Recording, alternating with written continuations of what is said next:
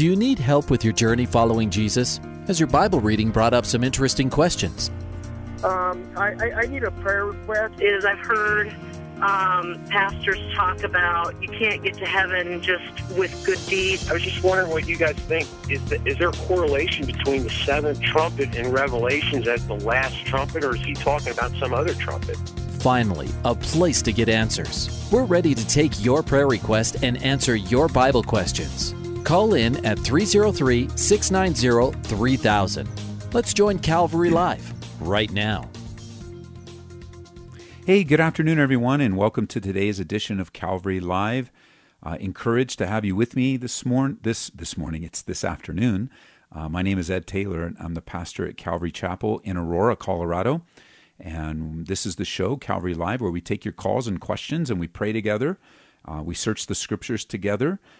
And we want to learn to grow in the grace of God and the goodness of God and be just blown away by His goodness and brought back to an understanding of His faithfulness.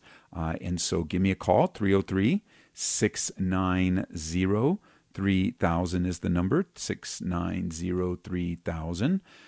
Taking your calls, taking your questions. So you can also text me. You can text me at 720-336-0897. 720-336-0897. That's for texting only.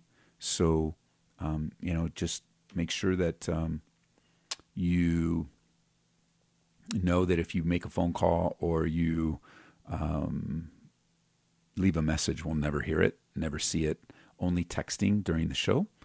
So if we don't have calls, we'll take your texts, okay? 303-690-3000. Dennis is right up. Line hey, how you number doing, one. How you doing, Pastor? Hey, I'm doing great, Dennis. What's up? Good. I actually got a couple questions. You can take it, but the first question is: we all know Jesus died for our sins, past, present, and future, for sure. Yes. Why do we need to confess our sins then? We're to confess our sins because we're to appropriate or receive that forgiveness and acknowledge that we've sinned against God. The forgiveness flows from the blood of Jesus Christ, but like the Bible says in 1 John 1:9, if we confess our sins, and the word confess there means to say the same thing. And so basically when you and I are confessing our sins, we're laying before God the reality of our present failure, our present distance from Him. We're laying before, think of the order of confession. We're confessing our sins to God, and we're also confessing our sins to the people that we've sinned against, so that there might be reconciliation and the relationship rebuilt and the distance shortened. And so that's the functional purpose, and we confess our sins because the Bible tells us to. Okay, well, because I was going back and forth with a Catholic friend of mine, and Yes, and so let me ask you this then, Pastor. If that's, for sure that's the case, but I'm saying, if you don't confess your sins, because we believe it's the blood of the Christ and nothing else, where the Catholics believe it's works related to get themselves to heaven. So if we don't confess our sins, but we believe in our heart and confess with our mouth that Jesus died on the cross, was resurrected 3 days later, and the only way through the Father through the Son, okay? We actually believe it, so quote unquote we're saved. Okay, if we don't confess those sins, are we still saved? Yes. I guess. Okay. Yes, but let's think of it this way. Let's think of it. Let's add some context to this, because now, when we say confess our sins, that doesn't mean to a priest or to a man. The Bible never instructs that, so we know that that's not something that the Bible teaches us. And the idea of confession is one of relationship, and so. We in our limited minds and our broken minds cannot remember every single bad thing that we've ever done, and so we're held accountable truly for what we know. For example, let's say that you sinned against someone, but you really didn't know it hurt them. Right? We do that. Right. We do that. Sure. We sin by omission or commission, and so we've never confessed that. We never stopped being a believer. We never confessed it because we really don't even know. But when that brother comes to us and says, hey, brother so-and-so, when you said this, it really hurt my feelings, it would be a good thing to ask for their forgiveness, And by asking for their forgiveness, you're really confessing to them that you're sorry and that you see it the way God sees it. It was wrong. I didn't mean to hurt you, but I want my relationship to be right with you. So you're doing that all as a believer. You're not, your relationship with God doesn't go in and out of your ability to confess and remember every single bad thing you've ever done your whole life. Right. Okay, So that think makes of it- sense. well, You can got time. Do I get another question? You got time for questions? Yes, you can. But let me add Okay. one more thing, because there's another distinction that's super important with your friend as you're talking with them, and that is the idea of our position before God. And you described our position. Our position before God is that our sins have been forgiven, past, present, and future. That when God sees you and me, he sees us in Christ. And so that's the positional place that we have. But now what your question and my answer was more along the lines of our function, our relational aspect, horizontally with God, or vertically with God, we are forgiven and hidden in Christ. But horizontally with others, we are living out our lives and being honest and clean. So, we're loving God with all our heart, soul, and mind, and we're loving each other, our neighbors, ourselves. And that makes sense, and I appreciate it. On the same line with the Catholic beliefs, and we were talking about, because they say if they don't go to church, it's quote unquote a mortal sin, and if they don't confess that they go to hell. I don't want to get into that, but what I'm getting into, because they believe the Eucharist, the communion, is body and blood of Jesus, and I don't. Yes. I don't know. I'm pretty sure that's what you believe too, that it represents the body and blood, and what I said to him, and he had something I couldn't really answer him. I go, look, at the Last Supper, we understand Jesus says, "This is my body, this is my blood." But if it was really blood, Mosaic law, like Peter would have freaked out, because Peter always put his foot in his mouth and say, "Hey, God, Jesus, we can't do this." He never said that, but his reference was, well, when he was talking to the masses earlier on, he goes, unless you take my body and drink my blood, you can't follow me. I'm paraphrasing this. Well, so many people left. Well, if it was a metaphor, which I thought it was, okay, why didn't Jesus tell his apostles after the fact, like he did when he did a lot of different little things, when he did parables? He says, hey, this is what it means. Jesus never said, this didn't really mean that. So, and all these people left because they thought it was actually his body and blood. And that's a Catholic's point why they believe it is the body and blood of Jesus. And I said to him, look, granted, that's a miracle, okay? Every miracle, there was always eyewitnesses. We could talk about turning the water into wine, feeding the thousands, parting the sea, healing people. There's always people who could back that miracle. Well, when the Catholics believe that actually is the true body and blood of Jesus, you can't really put your hands, oh yeah, we saw it actually happen. So how do you talk to a Catholic, and when they actually said, well, you know what, if that's just a metaphor for something, how come he didn't tell his apostles that when all his people walked away from him when he was talking to the masses? Well, I think I would answer it a couple ways. One, I would say, let's go back to, because I think you did a great job taking him back to the communion table. And one of the things that was pretty obvious that he did, and the Bible says it explicitly, is that he took bread, handed it to each other, and they broke a piece of bread off. They were instructed to eat of that same loaf of bread, and they were instructed to drink of that same cup of wine. And there's no mention of change, transubstantiation. There's no mention of it changing anything. He didn't say, take, eat, this is my body, and then have them bite his arm or cut his wrist and bleed into it like you kind of used in the Mosaic law and the blood. And so it was such a dramatic illustration that I think it's one of those things where, if I say, if I tell you on this phone call, why don't you how do you eat an elephant? This problem's so big. So how are you and I going to eat an elephant? And your answer would probably be one bite at a time, right? But I'm not. I don't need to explain to you, because I think you already know by the illustration itself that you and I are not going to eat an elephant. Like it's self-explanatory, number one. And number two, the reality of the words that were hard for them They were progressively hard, not just in John 6, but they were progressively hard. And he was challenging them. I don't believe personally that they walked away just from the stated fact of blood and body. I think they walked away because he was calling them to a higher level of commitment. I think they knew exactly what he was saying, that in order to follow me, you have to take all of me. This is an all or nothing relationship. And so because it's all or nothing relationship, those words were too hard for people. I'm sure some did, but I don't think everybody left to go, oh, this guy's crazy to eat his body. Because I don't think he offered his arm to them to bite there either. Because that would have been, and besides all this is before he died. So the elements don't really mean anything because he hasn't died yet. Okay, so that's how I would. That's their point. That's what they always come back to about.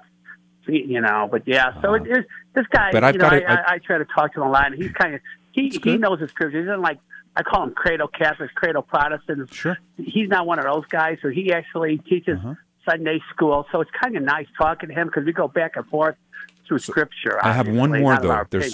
There's one more significance that is rooted in the scriptures that you and I understand, but it's good to bring out. And I would ask my Catholic friends, and even Roman Catholics listening in right now, I would ask them, how many times was it necessary for Jesus Christ to die and rise again? How many times? What would you say? We all know. One, of course. Just one time. It's done. And so the large failure in their view of communion is their belief that when the elements are transformed, that Jesus Christ is being crucified again. And that's because the Bible says that by his will, the Bible says in Hebrews, my computer turned off. Hold on. By that will we have been sanctified through the offering of the body of Jesus Christ once for all. And that's a significant thing because Jesus isn't the Roman Catholic belief that Jesus is being crucified at every time of communion or the Holy Eucharist. He's not. It's symbolic of the once for all crucifixion. That's how we interpret it, Pastor, for sure. So one more thing. I want to recommend a book to you that's very helpful in learning about this. It's called Reasoning from the Scriptures with Catholics. I have that one. I have another book that's pretty good too. It's called The Gospel According to Rome. That's a really good one too. And there's another one, I forget the title of it. But not McCarthy or something. I'm reading that right now. That really goes into detail. Good, and it's helpful to have this knowledge so you understand the difficulty of ministering to someone in Roman Catholicism is that they don't use the same standard that you and I do. I know. The standard of the Bible is not, so it makes it hard because you'll bring a person to a biblical, and you just, as you bring them to a biblical point and they say what the tradition says or the Holy Catholic doctrine says. Catechism, it's always, I listen because I always like to get point counterpoint. I guess I love that, and it's always with them. It's never with the Bible. It's a catechism, and I'm not knocking our Catholic friends that are listening, but it's more the catechism, the church interpretation of what's going on. Instead of, what does the Bible say? What does the Holy Spirit, when you have discernment, what's going on? Not just the catechism of the Catholic faith, because, it's like, so you're right, Pastor. So we need to be armed. We need to have answers. Just like I didn't really have an answer, so I said, I'll get back to you. So I called you because we don't have all the answers, so hopefully we can talk to somebody who has answers for us. And we're planting seeds. We're just planting seeds with people. We're just and we want to retain friendships. I was just talking to someone yesterday. It's our culture, even in the church today, there just seems to be a lack of ability to disagree without wanting to destroy your opponent. And that's just not the loving response that Jesus taught us. We can disagree without destroying each other.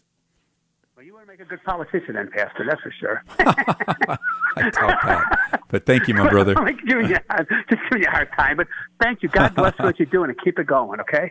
Thanks, brother. Bye-bye. Thanks, man. 303-690-3000. Nick in Westminster, Colorado. Nick, welcome to the program. Hey, Nick, are you still with us? Sorry, Nick. How about Tanya in Parker, Colorado. Tanya, welcome to the program. Oh, no. All right, we've got wide open lines. It looks like our calls have dropped, and just call right back. You have a couple prayer requests. I'd love to pray with you. 303-690-3000. I have a book on my desk here that just reminded me. I want to tell you about it, and then I want to pray for you. But it's from a friend of mine, a pastor friend that I didn't really serve side by side with him, but we served at the same church at the same time, and he's still there in Calvary Chapel in Downey. His name is Pastor Mark Maciel, and God saved him from a real radical background. If I remember correctly, he was in prison and in the gangs, and God did a dramatic work, and he heads up the prison ministry, and now he has his own prison ministry called Prison Ministries of America. And he sent me a book in the mail that I sat down on a trip and read it on the plane, like in one sitting. It's called The Wayward, the Prodigal, Tricia Maciel's story. And it's the story of Mark and Patricia's daughter, Tricia, who walked away from the Lord and came back. And I'm just a heavy heart for parents with prodigals right now. And I got an email recently that somebody said, Ed, don't just remember the prodigal kids, but also remember prodigal spouses. And I would say, when my heart breaks, it certainly breaks for parents, being a parent myself. And then of those of you that have prodigal relationships, it's very difficult. And so can I just pray for you? I'm going to be bringing Mark out here soon. I don't know when. I already contacted him, but I want to bring him and his daughter out for a time of ministry at a weekend services. I want to make his book available, and I want to encourage you guys that are parents of prodigal children, because the story was a hard one to read of some of the decisions she made, some of the decisions that they as parents had to make because of their daughter's decisions. And it was hard to read, but it was a good ending. And that's what we're praying for, right? A good ending, that your kids will come to a saving, come back to a saving knowledge, come back to good choices, come back to submitting themselves to bad influences. And so, God, we do pray for those listening in right now that have prodigal kids, and maybe they're just given up and frustrated and sad and angry, and it's very difficult. And I just pray you'd comfort them and encourage them, Lord, and that you'd bring the prodigal home, that they would come to their senses, and it wouldn't be so much damage or consequences until they do. In Jesus' name, amen. And so I'm sure you can get this on Amazon. It's called The Wayward, the Prodigal. Our bookstore's closed because we're remodeling, so we don't have them. But I'm going to bring Mark. It'll probably be early next year because of our schedule. But I'm going to bring him out to our church and make it available to the city here in Colorado and in Denver. And, I've just been talking to a couple parents recently with wayward kids, and it's hard. I'm sorry. 303-690-3000. We're going to go to New Jersey now. Jerry's on the line. Jerry, welcome to the program. Hi, how are you? Enjoy the program. And thank you for all the work you pastors do. Thank you. I have a question that I kind of have a little problem, kind of get into with people about. Okay, I'm going to use me as an example. I'm living for the Lord, and I love Him, but I go out and just say commit adultery, and I die. Yes. Now, will I go to heaven, or will I not? Because people are arguing with, well, Christ died for your past, your present, and your future. And no matter what you do, which a lot of people, you take grace for, can't think of the word, take advantage of grace. Okay, yes. But what I want to know is, will they enter into heaven or not? Well, let's see if we can ask the question a different way. Okay. Are you saved by your last act on earth?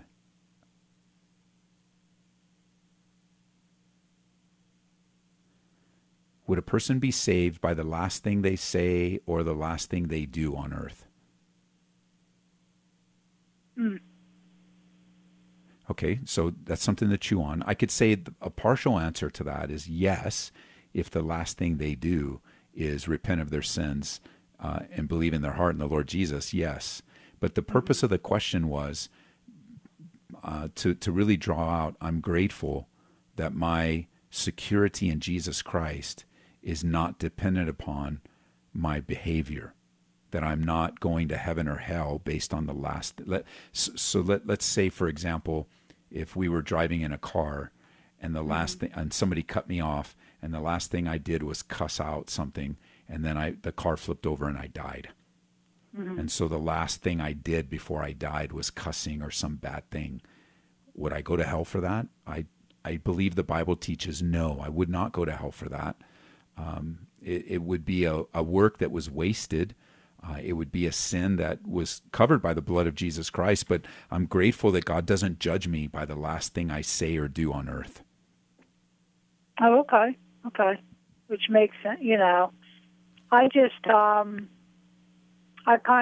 don't know, I kind of have a hard thing. I mean, I know he forgives us in it, but there are some people that continue to live for the Lord, but then they go out and sit and they just keep doing because they feel they have a way into heaven, a free ticket, because they've. And that's a different description, because there are also people that are teaching a false message of grace, and that you just have this tremendous freedom and you can do whatever you want, and the reality of living life however you want, and if you sin, it's no big deal.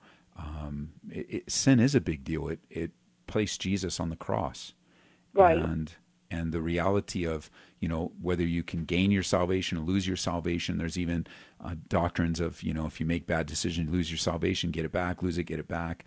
But a person that you're describing in that second description of a person that's just kind of, hey, I'm going to do whatever I want and I don't care, and I'm going to be forgiven anyway, is a real different scenario than the first one you described, because a person living like that, I'm going to confront with the truths of the gospel.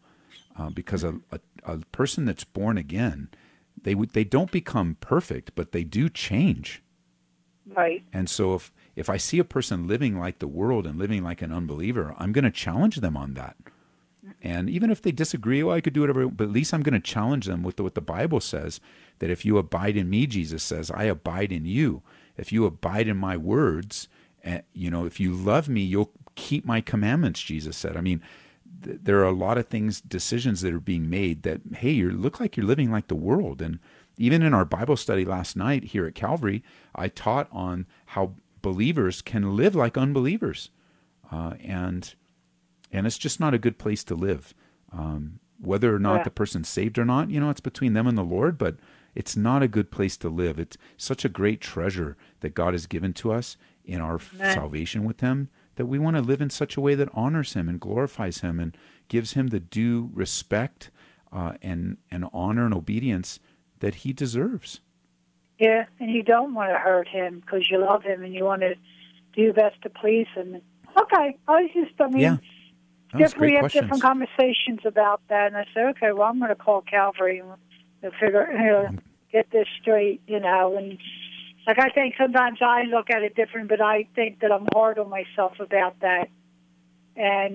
But of course, I still can't comprehend the love of God that He has for us and His great mercy and forgiveness. It's just but amazing. I don't take it for granted, my salvation and my relationship with Him. And I do think of things because I would never want to hurt Him. And I am appreciative for what He has done for me on the cross.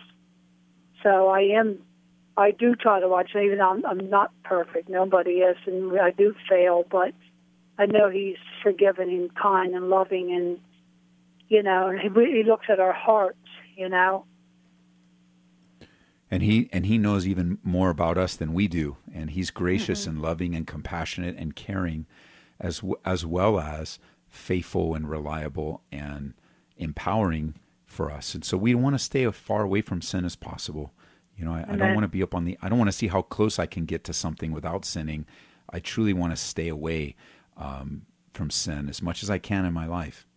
Right. Well, thanks, you Jerry. so much. I appreciate it. You're welcome. Cleared it up Bye-bye. very well. Thank you. God bless you. Thanks. That reminds me that Calvary Live's not only on Grace FM radio network, but we're also on the Hope FM radio network and also the Truth FM radio network. And we're also on, I need to get the call letters, but we're on a radio station in Hanford, California as well. So more and more stations pick up the program, and we're grateful for that. So I know Jerry's listening on Hope FM. So hello to everyone on Hope FM. Brenda is also on Hope FM. She's calling from Baltimore, Maryland. Brenda, welcome to the program. Thank you so much. Thanks for taking my call. You're welcome. What can I do for you? Well, my question is, I guess I'm looking for some scripture in reference to evangelism. Okay. I'm in a Bible study class, and someone in the class said that they don't think that they should be evangelizing.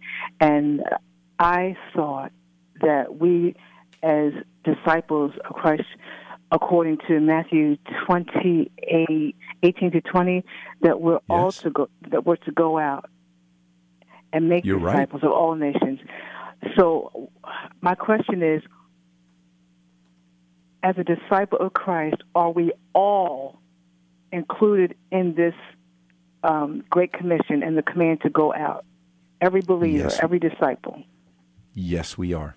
Disciples make disciples. We are all called to share the good news that your sins can be forgiven through the finished work of Jesus on the cross. Yes.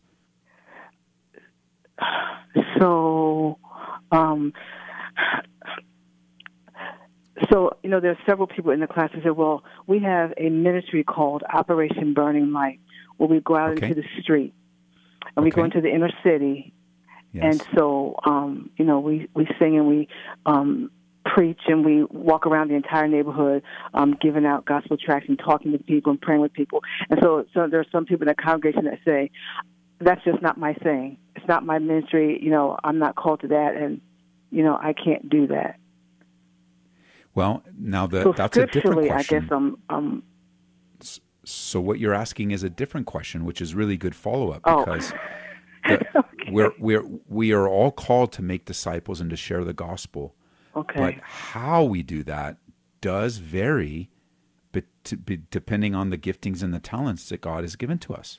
And so some people really love the door-to-door type of thing, and they do that. Other people are very relational. Other people like to write. Other people like to teach or preach the gospel. And so there are a variety of ways to do it. And for someone to say, going door to door, going inner city is very uncomfortable for me, we need to make room for that, to say, the Bible doesn't mandate that you get involved in every single thing that you're doing on, that your church is doing. But if we're not telling people about the changed lives that God has done in our lives, and we're not regularly inviting people to Jesus Christ, the question would have to be why. Okay. So I'm sorry, you hear the music. We're coming up on the break. So thanks for your call today. Thank you so much. I appreciate your time, and thank you for the ministry. We'll be right back on Calvary Live. This is Ed Taylor.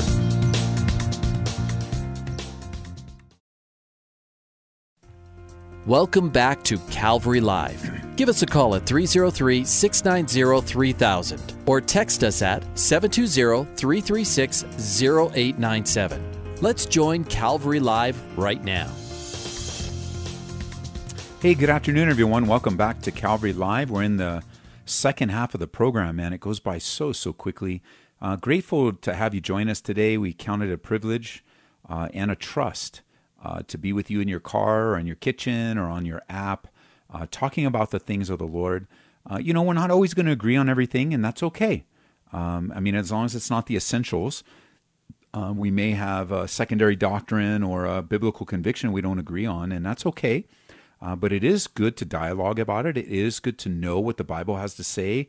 It is good to ask the questions and see where an answer will lead us.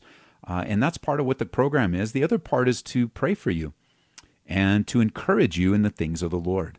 And so you can do that by calling us at 303-690-3000, 303-690-3000, or you can text us, 720-336-0897, and we'll take your calls and your questions, and we're going to go right back to the phone lines as Joseph has been waiting. Joseph from Aurora, Colorado, welcome to the program. How you doing? Good. How are you? I'm doing just fine. What's going on, man? Oh, man, I just did 4 years in the penitentiary, and I was just wondering, how could I reach salvation through faith in God? I was gangbanging my whole life. Yes. I'm just trying to figure out how I could reach that point where I could be comfortable with my past. That's a good question in relation to some of the things I'm sure is in your past. Do you know there's a guy in the Bible that had a really bad past too? Who? His name was Paul, or we first introduced to him as somebody called Saul of Tarsus. Okay. And he was a religious man, so a little bit different than you. He was a religious man, so what he did, he actually did in the name of God, and he would be very violent, very arrogant. He would go and destroy families, and all in the name of God. And God stopped him. He was on his way to a city called Damascus, which is in present-day Syria, and he was on his way. He was on his way to destroy more families in the name of God, and God stopped him. Jesus stopped him and enlisted him in ministry. And Saul of Tarsus became Paul the Apostle. But these things were on his mind. And there's a time in Paul's life where he's praying to God, and he's describing a very difficult thing in his life. And he says, God, take it away, take it away, take it away. And Jesus' answer was, I'm not going to take it away. I'm actually going to use it in your life. And people are always wondering, what was it that he was praying about? Was it some medical issue? Was it some situation that he was in danger? Or a third option is that his past really messed with his head and it bothered him. And, I have a past too. I did a lot of bad things under the influence of drugs and alcohol, said a lot of bad things. I got in trouble with the law. I got in trouble with the police. I was a very bad person. And I know that accepting the love of God and accepting the forgiveness of God can be hard for a very bad person because we just don't believe it. I don't know where you're at. You can share where you're thinking, but I know I just didn't believe it. I didn't believe that God could love somebody as bad as me. I really didn't believe it. I wasn't trying to be anti-God or fight God or anything. I just knew how bad I was. And it was hard for me to believe that God's love extended to someone as bad as me. Is that what you're feeling, or is it something different?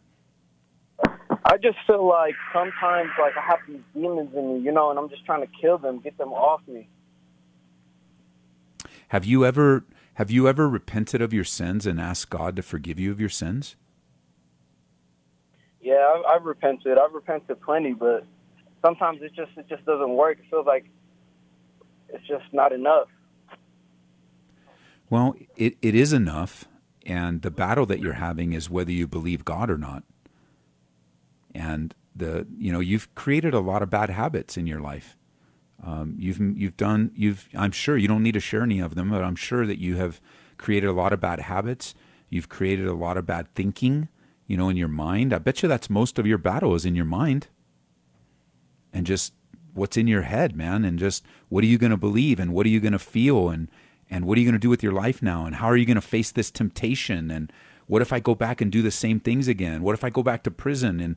And you've got your eyes on all these difficulties, and what will help you is to develop a worship life of surrender to the God who loves you. And it's going to take some time, it's going to take time in your life, Joseph. It's not going to happen overnight because, God can save you overnight, but learning to live a life that pleases him takes time. And if you have repented of your sins, then all that's left is to believe that God forgave you and to live in that forgiveness. It's sort of like prison, right? Sin is like prison. And it's like being... Pastor, say that again? Excuse me, Pastor. Like, I've lost so many people in my life. Like, I got dead homies, you know? And, yes. like, sometimes I just can't live with that, you know? Like, it's hard. Like, I just pray for them. Like, I just pray, like, rest in peace, like, all my dead homies, you know?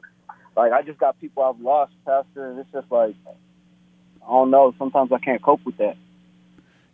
It adds up. You know, my son died 5 years ago. That's probably the closest that I can relate to you losing your close friends, you know, and you know, losing someone you love and care for is very painful and very hard. And it messes with your heart and it messes with your head. And so even those feelings that you're having are normal. You know, you don't need to pray for them because there's nothing that we can do about their lives now. They're facing their eternal judgment.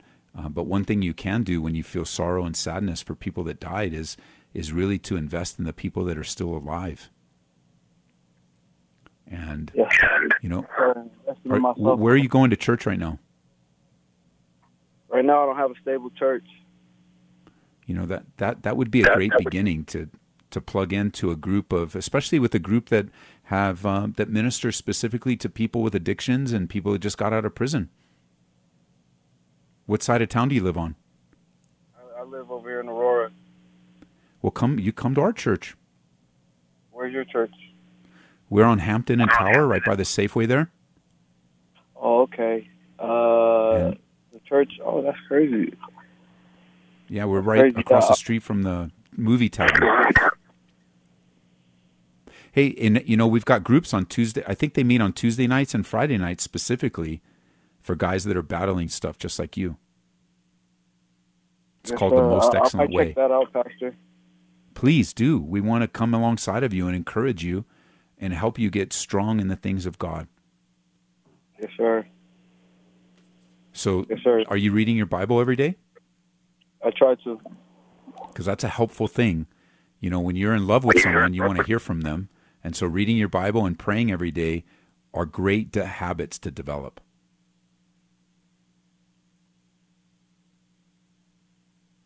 So, can I pray for you? Yes, sir. God, I pray for Joseph. I'm thankful that he's out of prison. And I pray that he never returns, that the life that he now lives, your word says that we are new creations in Christ, that old things have passed away, and behold, all things have become new. And God, that he's been released and freed from prison. Hallelujah. And you want to release and free him from the bondage of sin. And I just pray, God, as much as it was him walking out of the doors of jail, is how you want him to walk out of the doors of addiction and of pain and a life that hasn't really been for your glory up until now. It just really hasn't been that. And I also pray specifically, God, for his heart and his hurting, the pain that he has of so many of his homies that are no longer alive. And they didn't make it. They didn't make it like Joseph has. And they don't have this chance. And I just pray with Joseph having this chance that he would honor the memory of his friends and really serve those that are alive. In Jesus' name, amen. Amen. Hey, Joseph, I want to make sure that you have repented of your sins. And so I want to lead you in a prayer right now so you could repeat after me, so that you know that even before, if you ever doubt any time you ever committed your life to Jesus, if you're ready right now, I would love to help you obey the Bible when it says, if you confess with your mouth the Lord Jesus and believe in your heart that God raised him from the dead, you will be saved. Would you like to do that right now? Yes, Pastor. Let's do it right now. So if you can say something like this: Dear God. Dear God. I admit that I've sinned against you. I admit that I have sinned against you. And I ask you to forgive me of all of my sins. I ask you to forgive me of all of my sins. Help me to live a life that pleases you. Help me live a life that pleases you. I believe you sent Jesus to live for me. I believe you sent Jesus to live for me. To die for me. To die for me. And to rise again from the dead. And to rise again from the dead. And I dedicate my life to following you. And I dedicate my life to following you. From this day forward. From this day forward. Help me to turn away from my sinful past. Help me to turn away from my sinful past. And I pray in Jesus' name. In Jesus' name. Amen. Amen. Listen, you meant that truly from your heart. God heard you. He receives you. And you're right. The path is going to be hard, Joseph, but it's going to be possible because God has done the work for you. And this is it. This can very well be the turning point in your life, Joseph. Just like when you walked out of prison now, and they said, you're free, and they processed you, gave you your stuff, and you just sat down and said, I'm not leaving. I don't want to leave. And you're like, dude, you're free. Get out of here. And you're like, I don't want to. I just don't believe it. I don't. And I know you would never do that. Like, you were out the door as soon as they opened. And I get it, because you paid your debt to society. Well, it's the same thing with this truth of God freeing you from the prison of your difficulties. God says you're free, and so just walk and live in that freedom. So you can connect as soon as, what's today, Thursday? So Friday night, tomorrow night, the Most Excellent Way meets at 7 o'clock tomorrow night. I don't know if I'll be able to do it tomorrow, Pastor, but I will make the effort. Okay. All right, and then we'll be, we have church service on Saturday night, Sunday morning, and then Most Excellent Way meets on Tuesday. So we'll be there. We'll be there. You can just come worship with us. Just come hang out with us, worship, sing to God, and just start that pattern of walking toward the things of God. Thank you, Pastor. Okay, brother. I look forward to meeting you. Appreciate it. Bye-bye. Oh, wow. That's good. Here's another putting Joseph on our prayer list. Yes, yes, yes. Praise the Lord. That's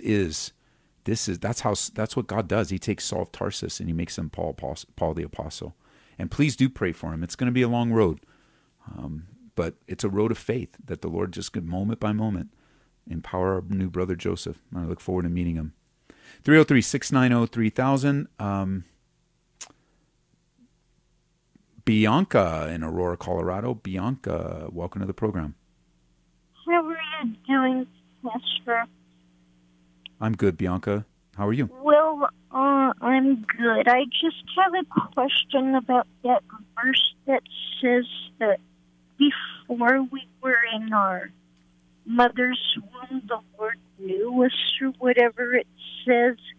Yes. So, judging by that verse, does it mean that our soul was already in heaven before we were even born then? Or is it just that because the Lord's sovereign, He knows every single one of us, even the people who aren't born yet? Or it's the second one. The reality of God knowing all things. He knows everything about. He knows everything about us even before we do, and so our souls did not pre-exist, but life began in the womb. So it's your second one. So then, if that's the case, then when I don't know if this is two different things or not, but when it says that we're going to turn back to dust, so does it mean then that we were already dust to start with? I mean, is it talking about creation? Yeah, the reference going back to dust is, I believe, a reference back to Genesis, where man was made out of dust. And so it's just simply a reference that our bodies are not made for heaven, and our bodies are going to go back into the ground and disintegrate. And that reference, I think, goes back to Genesis. Okay. Okay, well, that explains it. I just had difficulty grasping that for some reason, but thanks for clarifying. Oh, you're welcome. Great questions as usual. Thank you. All right, bye. All righty. Bye-bye. 303-690-3000 is the number. Let's see if we can take another call. We have some time. Let's go right to, looks like it's Tricia in Castle Rock. Tricia, welcome to the program. Hi, how are you doing? Good, how are you? I am well, thank you. First of all, I'd like to say that I am so excited to meet Joseph in heaven when he gets there. Yes, it's going to be glorious. So, all right, let me get myself together here. Oh, okay, no problem. So I have a question that I have been talking to God about, and I just can't seem to get it together on my reading about it because I don't understand it. Okay. Now, this is in lieu of everything that's going on with the sexual abuses and stuff like that. Yes. In the Bible, it says that many of the men took wives and concubines. Yes. But when a woman was found to be unfaithful, she was stoned. So why is it that a woman was stoned and a man was not? Can you think of an example of a woman being stoned for adultery? I can't recall one off the top of my head. I believe Jesus stepped in and kept them from stoning a woman for being unfaithful. Yeah, I can think of that. And so think of it. So let's talk about a broader perspective. The definition that God gave for marriage is one man, one woman, and one lifetime. And that's the highest ideal for God. Of course, because we're imperfect men and women after the fall, after sin, not everybody lives up to the perfect standard, including adultery and including taking multiple wives. Now, it's interesting because taking multiple wives was strictly forbidden by God, as was adultery. It was forbidden by God.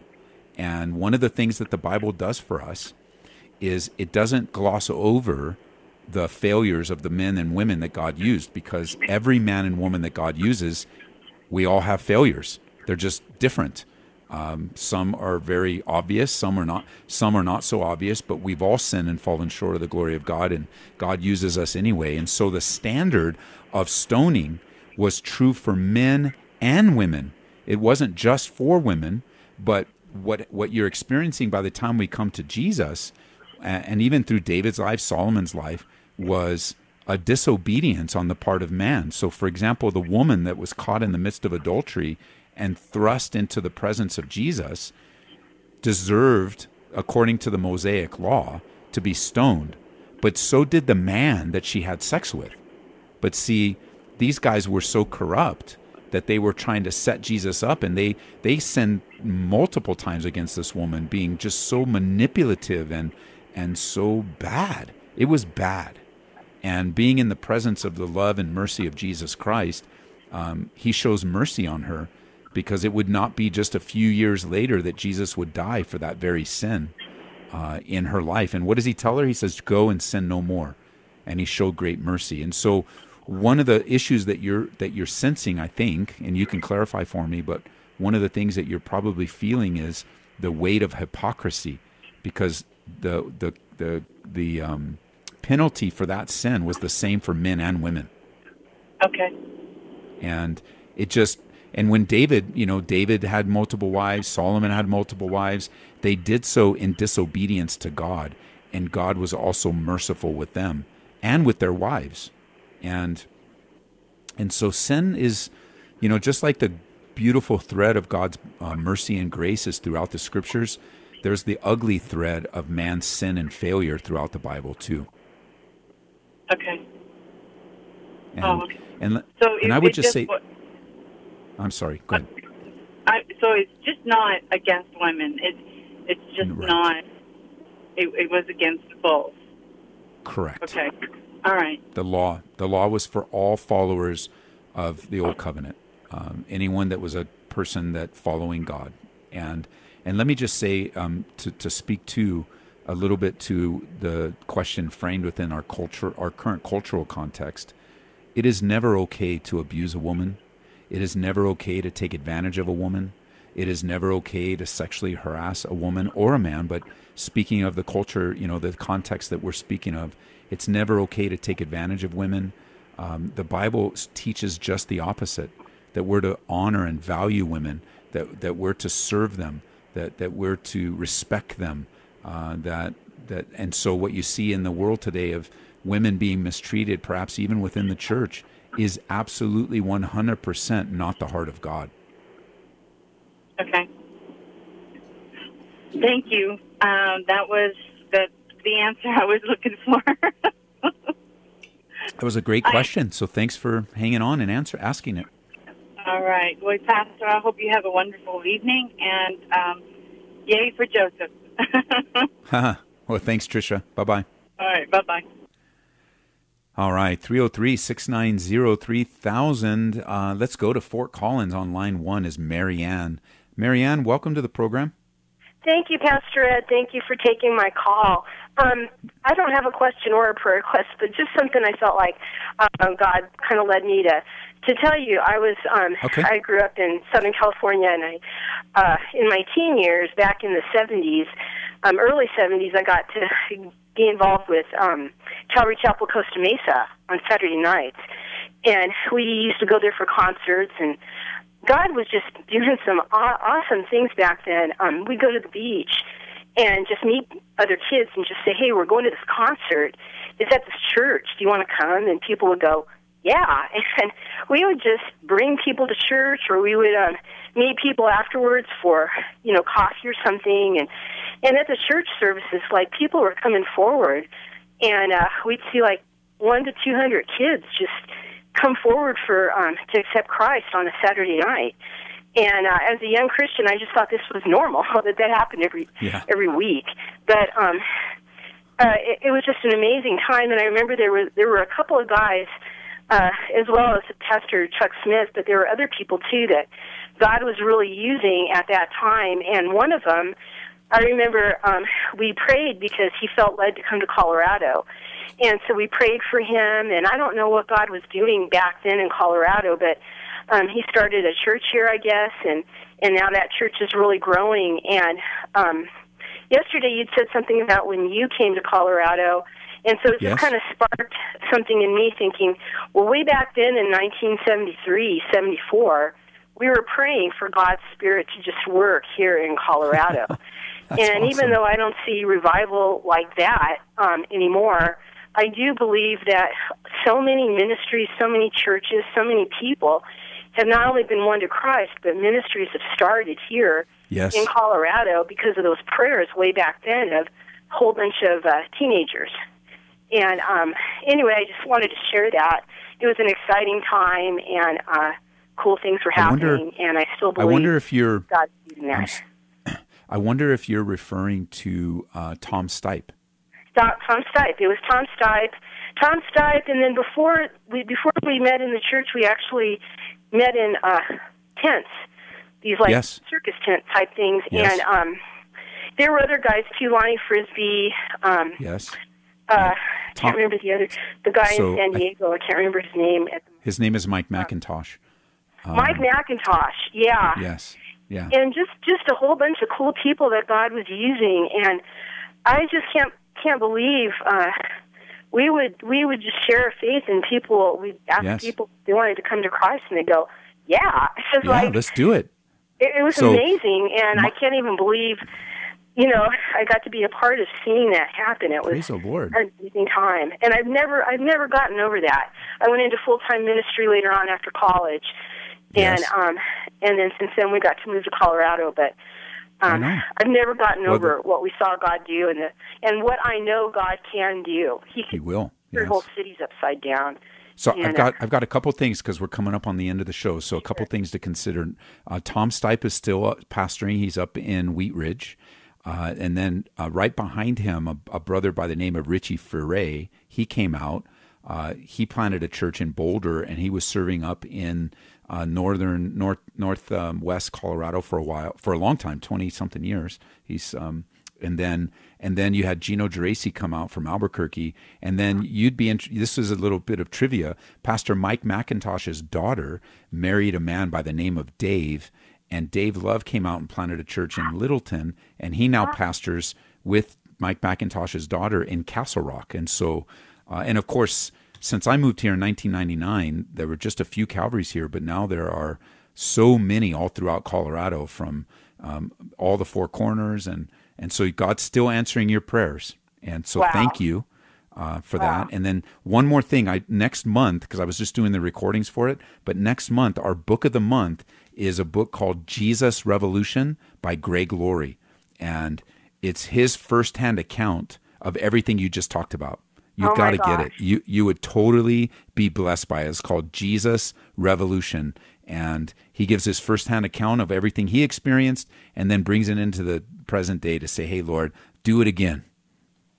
Yep, that's exactly what I'm praying. I know God can. Right on. Well, thanks for calling.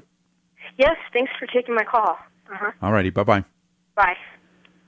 All right. Well, we're out of time. I'm sorry, guys. I saw that the lines were lighting up and lots of texts coming through. I'm sorry. There was a text that came through that I can't see it now, but it was for Joseph. It was an encouragement. Some former gang members. I lost it.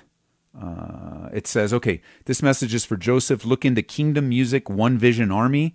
333 Brian Trejos. They were gang members and thugs who are now rappers that are saved and worship through the music of John and Chastity. So there's that story's repeated over and over again. My friend Jose, who serves in Watts, was a former gang member. Joseph, we can get you. There is a grand, beautiful world open to you, bro, in Jesus Christ, and I just cannot wait to see what God wants to do. And thank you guys for your prayers, for your encouragement. Look to Jesus tonight. Just be enraptured in his love and rest abiding in him. God bless you guys. We'll see you guys at church this weekend.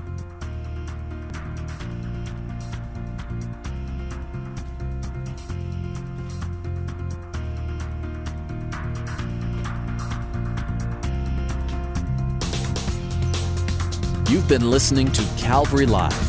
Tune in next time for prayer and God's Word.